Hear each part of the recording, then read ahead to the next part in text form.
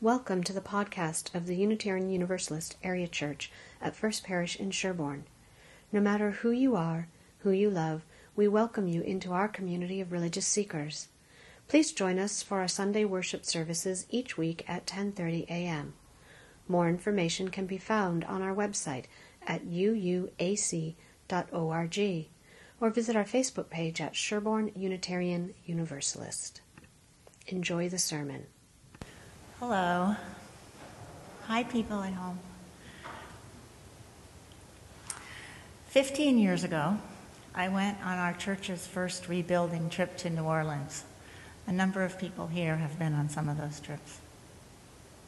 Conditions were terrible, and people were in great need. Our emotions careened from grief to compassion and despair. Feeling desperate to get Black families back into their homes, we worked long, hard hours. In our tired evenings, the last thing we wanted to do was attend what our host center called race dialogues. I'll speak for myself. I resented angry Black people telling us about how racist white America had abandoned them. We were there, giving our hearts in labor. Also, I thought I already knew everything I needed to know about racism. Number one, it's really bad. And number two, good white people like us aren't racist. New Orleans broke my heart open, but it wasn't until 5 years into our rebuilding, when Trayvon Martin was killed walking one Florida evening, that my mind broke open too. I don't know exactly why the death of that teenager affected me so profoundly. Maybe because he was the same age as my hoodie-wearing, Skittles-loving stepson, or because I grew up with 3 misbehaving brothers who roamed freely in Florida neighborhoods where they really didn't belong, but they were white and safe. Finally, I became curious. I returned to the race dialogues in NOLA. I began to hear and read about America's ongoing legacy of anti-Black racism, much of which was news to me. Back here at UUAC, at first, I didn't feel I could join our new racial justice team because I was so ignorant of history and lacked a clear, nuanced understanding of race in present-day America. Fortunately, a massive amount of information is easy to come by, but a more world-changing discovery for me was that no one is really on top of these issues. We're all still helping each other learn. I want to tell you that this learning has changed me. I am fiercer now, but I'm also more gentle. For example, although I still feel ashamed that I was arrogant about the racial education I didn't think I needed, I am more sure that where I was then is much less important, not than where I am now, but that I'm still moving, I'm still growing. I also want to tell you that I need these words, to remind me how to continue moving. I struggle to remember crucial points embedded in the 8th principle. I need workshops like the Justice Forum on March 5th, where we all can learn about ways to enrich our life in this congregation. When I look at it, the 8th principle, I admit I don't fully understand some of the terms. There are a lot of words. For example, number 1, I don't know what spiritual wholeness feels like, although Jason did provide some memorable ways to imagine it. But I do know what journeying means. It's the verb that speaks to me. I am journeying toward greater understanding, and I'll follow this path with any fellow travelers available for the adventure. I hope to keep learning how to fill my spirit, how to reconnect with my heart and body, as Jason said, to remember myself. Number 2, I also don't really understand all of what beloved community can be here at UUAC. But again, I do understand the verb phrase, working to build. I know how to stand side by side with other unskilled laborers and make what we can with love and effort. In New Orleans, we learned to repair damaged homes, but also eventually to change our approach from charity to solidarity, which requires mending ourselves and giving up our sense of superior generosity. This is what I think our justice teams do repeatedly, one repair at a time. 3, I don't yet see how dismantling oppressions will happen, but I am especially drawn to the adverb here, accountably. I long to face my responsibility better, to notice when I fail and falter, to find compassion for my missteps, and to return to the work again and again. I want not to let my heartbreak or fatigue or doubt or distraction lead me to break my promises, like our denomination has done for decades to our members of color. Number 4, the noun phrase I think I like best in this principle is, and other oppressions. Because, although each oppression is unique, they also have so much in common. It just doesn't make any sense to challenge anti-Black racism if we don't also take on inequities that affect immigrants and indigenous people, as well as gay, gender nonconforming, and differently abled people of all ages, and those who inhabit more than one of these identities. My fond hope is that the 8th principle will help me and us keep journeying, working to build, hold ourselves accountable, and to keep on working. The reason I fell in love with the 8th Principle Project is that it's a chance to live these intentions in our religious denomination, in our church. I treasure these commitments because I still don't know the answers, and I found such joy and companionship asking the questions and making mistakes here in this community. As Nathan says, this church is where we get to practice becoming the people we want to be. Shouldn't it also be where we practice building the world we want to live in? Thank you.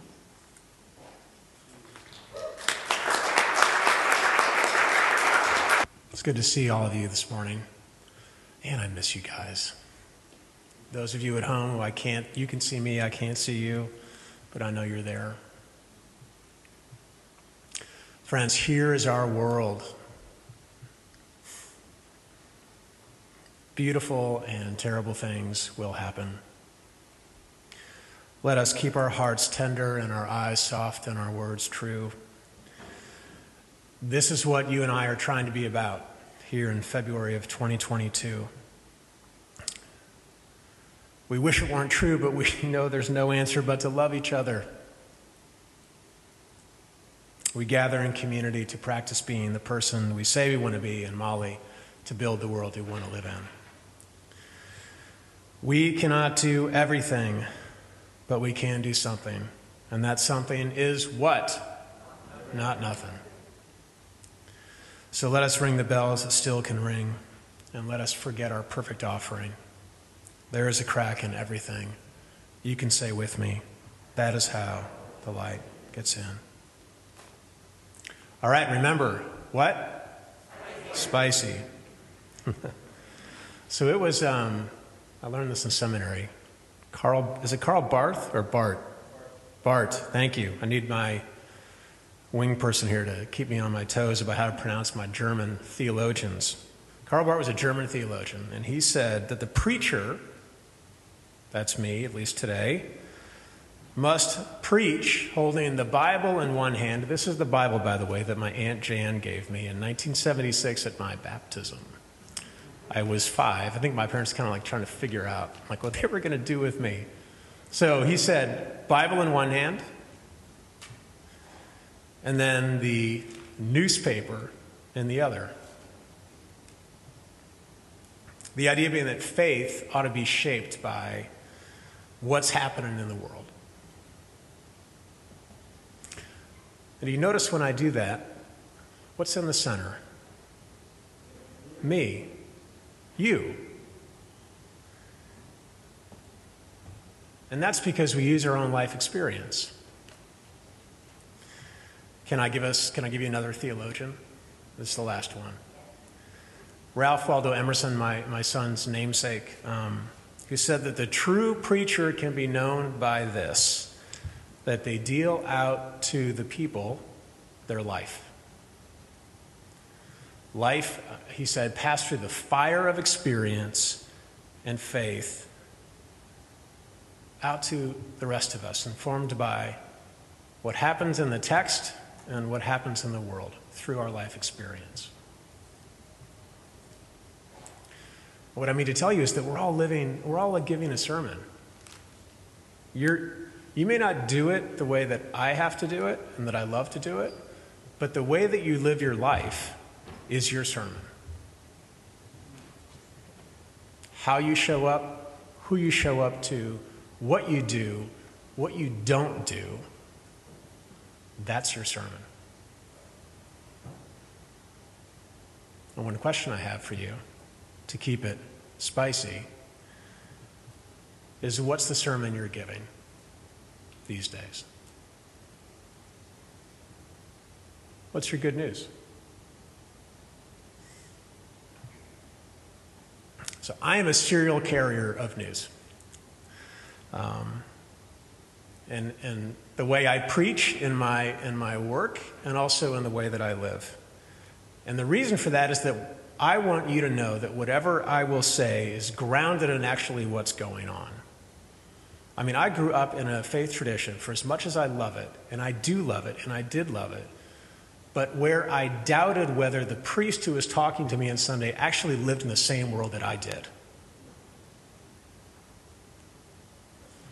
So it's important to me that you know that I live in the same world that you're living in.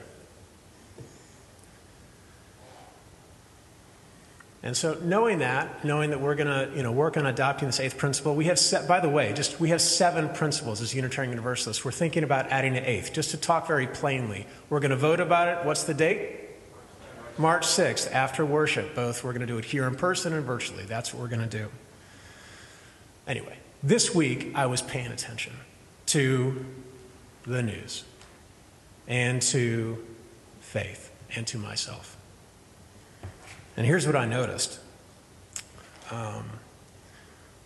Former Miami coach Brian Flores sued the NFL and 3 teams, the Dolphins, the Giants, and the Broncos, alleging in part racism and hiring practices. Okay, you might have heard about this, right? Like he got a text from Bill Belichick saying, hey, you're in, you're good for the Giants, you're good. And he's like, I haven't even interviewed yet. That's not until like Thursday, it's Tuesday. And Belichick was texting the other Brian. They were interviewing Brian Flores for the Rooney Rule, which says you have to hire one person of color for your job positions. All right, so that happened. Wednesday, no-knock warrant. I can't believe these things are still around. In Minneapolis, where Amir Locke was sleeping with a gun.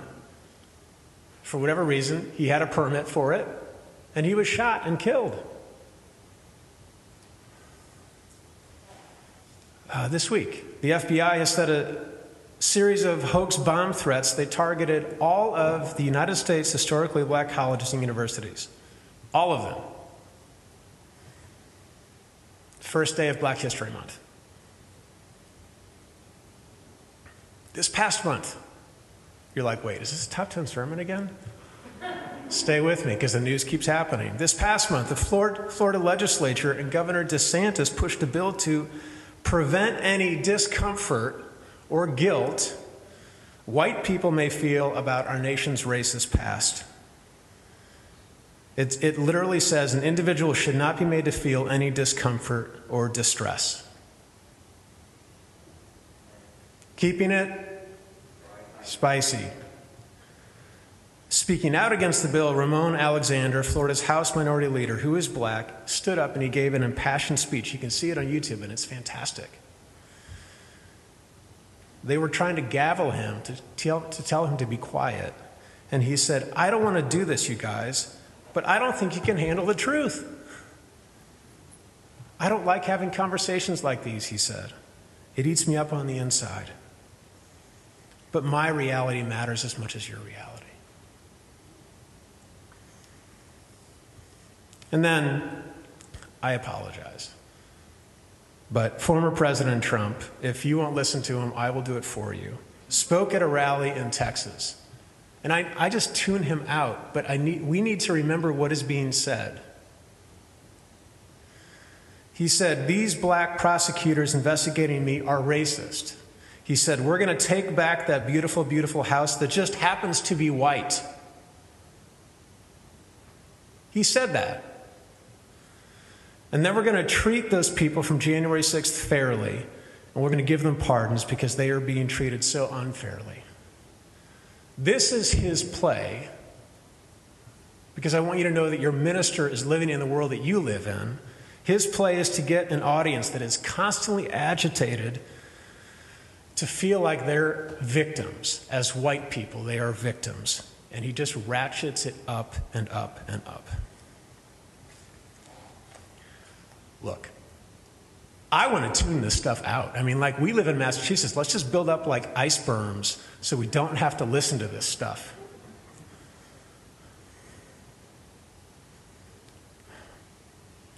I mean, I sometimes think like, hey, like, we're not Florida. We're not Missouri where I grew up. Like, this stuff doesn't happen here. I mean, can't we just do our 7 principles and be good and be chill and fine? Like, we'll just, it's fine. It's fine. Everything's good. I keep thinking that and feeling that sometimes. But here's where I journey down the newspaper. It comes down my arm and it comes into me. Life experience in me. And the reason that I just can't let all this stuff dangle out here and toss it away. And that's because what's happening, the stories that I told you about and that have happened, they are tearing me up. They tear you up. Like there's no balm in Gilead. Like, where is the healing? We want to stay on our own little iceberg. I do. I want to tell the world to keep its distance. Don't make me uncomfortable with your reality. But I can't. And you can't. Some of you who were here in August under our tent that we had on the parking lot, I see some of you who were there. That I told you about an example that I keep thinking about now.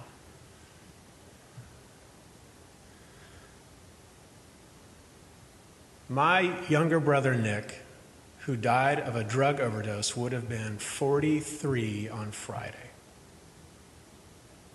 And you know, most of you know, many of you know, if you're new here, you don't know, that after that happened, I committed to talking to everybody in this community and beyond about addiction. It's like the last thing I wanted to write about. I thought I'd write a sermon book, or I'd do poetry or something. Not that that would really do very well, but I mean, you with me? It's the last thing that I wanted to write, okay? But I did it. And it's gone through innumerable edits, even more. Ever since I even just talked about this in August, it's gone through innumerable edits.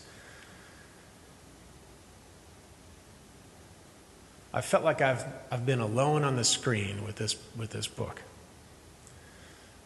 What I want to tell more of you about, and remind those of you who heard me about this example last time, is that these edits have come on the heels of some really hard conversations that I've had to have with my editor, the hard part being on my end. And she said, my experience of my family's addiction story was shaped not just by my family, by my dad and my mom and my sister and me, but by the culture that I live in and that you live in. It's a white culture. And this doesn't mean that all of us are white, because we're not. It's a white culture that says addiction in our communities has to stay hidden because we have an opportunity to hide it. And we have a pressure to hide it. Because in our culture, we're about success. And we're about getting over stuff. And we're about showing the good side and looking great and feeling good and having lovely, landscaping. And the consequence if you're like me, is that in your family, you feel like you're alone with this stuff. You're all alone because everyone else seems like they're doing fine. And then as a community, we don't talk about it. And then she said, Nathan, but other cultures are different. So all summer and all fall, I've had these conversations with my new, I'd like to call him a friend, but my colleague, Reverend Anthony Lloyd, who is the minister at the Framingham Community Church. It's the largest black church in Metro West. And I just want to remind you what he told me. And he said it again like a couple of weeks ago. He was talking about like the last 2 years and the addiction story in my family and in his community. And he said this, Nathan, we've all been traumatized. He goes, when I hear you talk about your brother and coming out of the shadows with the story, by the way, that was going to be the title, Coming Out of the Shadows. Do you see my point? When I hear you talking about coming out of the shadows and how talking about addiction is going to talk about things that have been kept secret, all I can think of is how folk in our community, this is 6 miles away, you guys, in our community don't have that experience at all because in oppressed communities, the culture is about survival. And when it comes to addiction and drugs and alcohol, what helps us survive is that we have to name it. We have to speak it because if we don't in our community, we will not survive.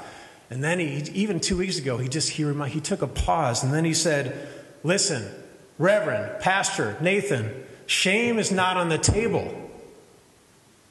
You guys, I have felt so much shame about my family's story. What could I have done? Maybe I'm just a crap brother. Like, what could I have done? He said, shame is not on the table because everyone knows someone who is struggling. Everyone. So I want you to have that sink in. And I want you to think about your aloneness with whatever you're wrestling with.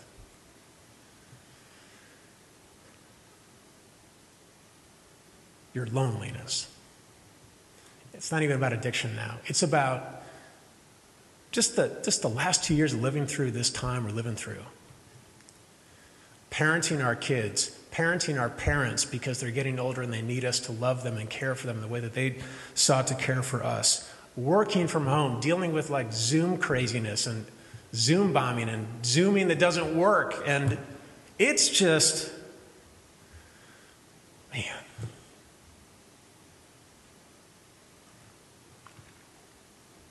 And then I want you to listen to what Reverend Lloyd told me again. I mean, it was through Zoom, but he gave me a sermon that I needed to hear. He said, Reverend Nathan, we have to do our part as pastors and as community members, as family, to help each other confront what we're struggling with. Our job as people, he said, is to tarry with folk and not to run or shun. Remember the white discomfort bill? Remember? Our job is to tarry with folk, not run or shun. And then he said, the church's job is to come up alongside these families. To tarry with them is my language. What does tarry mean? Tarry means to abide. It means to stay with.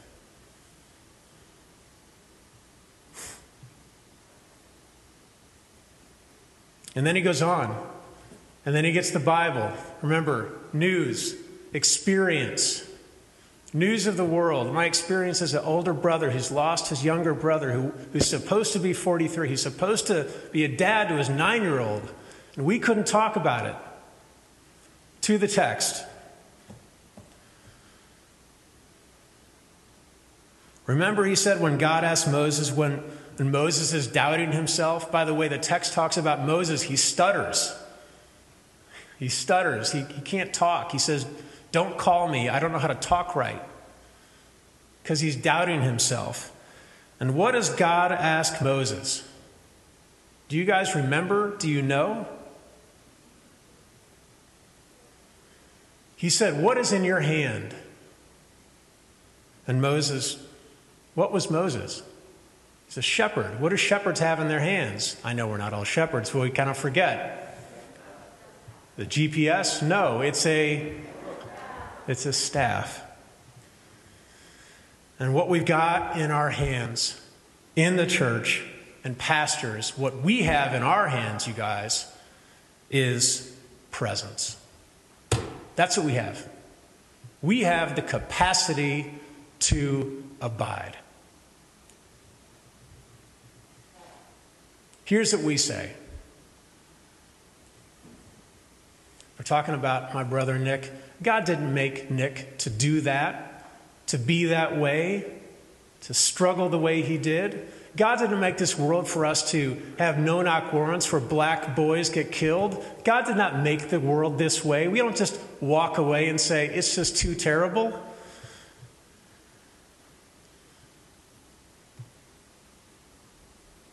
We stay, we tarry, we abide. We help each other dream again.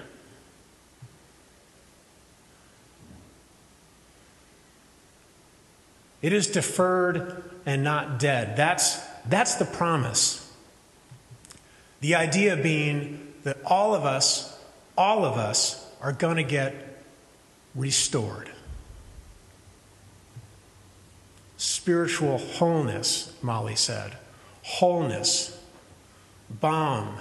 Because you guys, the last couple of years,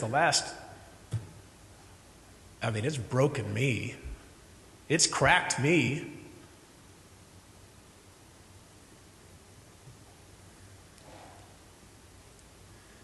He told me a couple of weeks ago, he said, I told my people, referencing the scripture that talks about the enslavement of Egypt and the journey toward the promised land, he said, as black people, we're always going in and out of slavery. We're always going in and out of Egypt. George Floyd, he said, civil wars, civil rights, all that's happened. We're getting out of Egypt, and then we're going back in.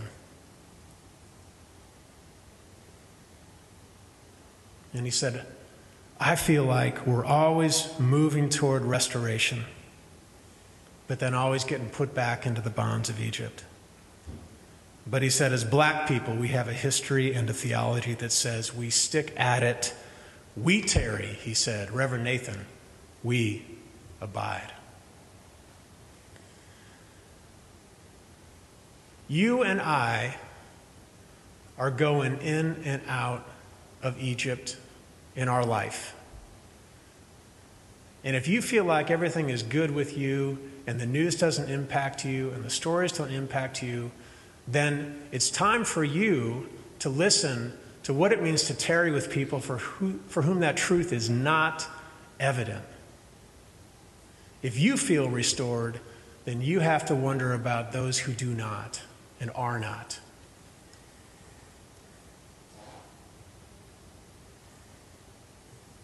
I don't feel restored. It's important that you know that one of your ministers does not feel restored.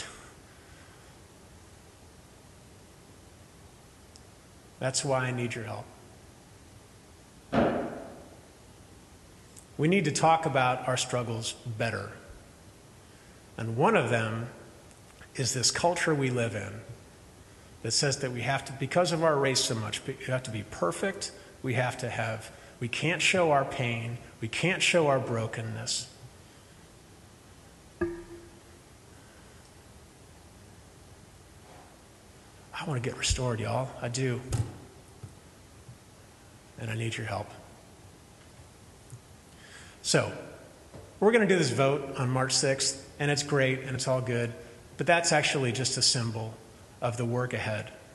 And my work, along with your work, is to keep this conversation and these stories and my experience and your experience, if I can lift up this giant Bible, and our faith all in us.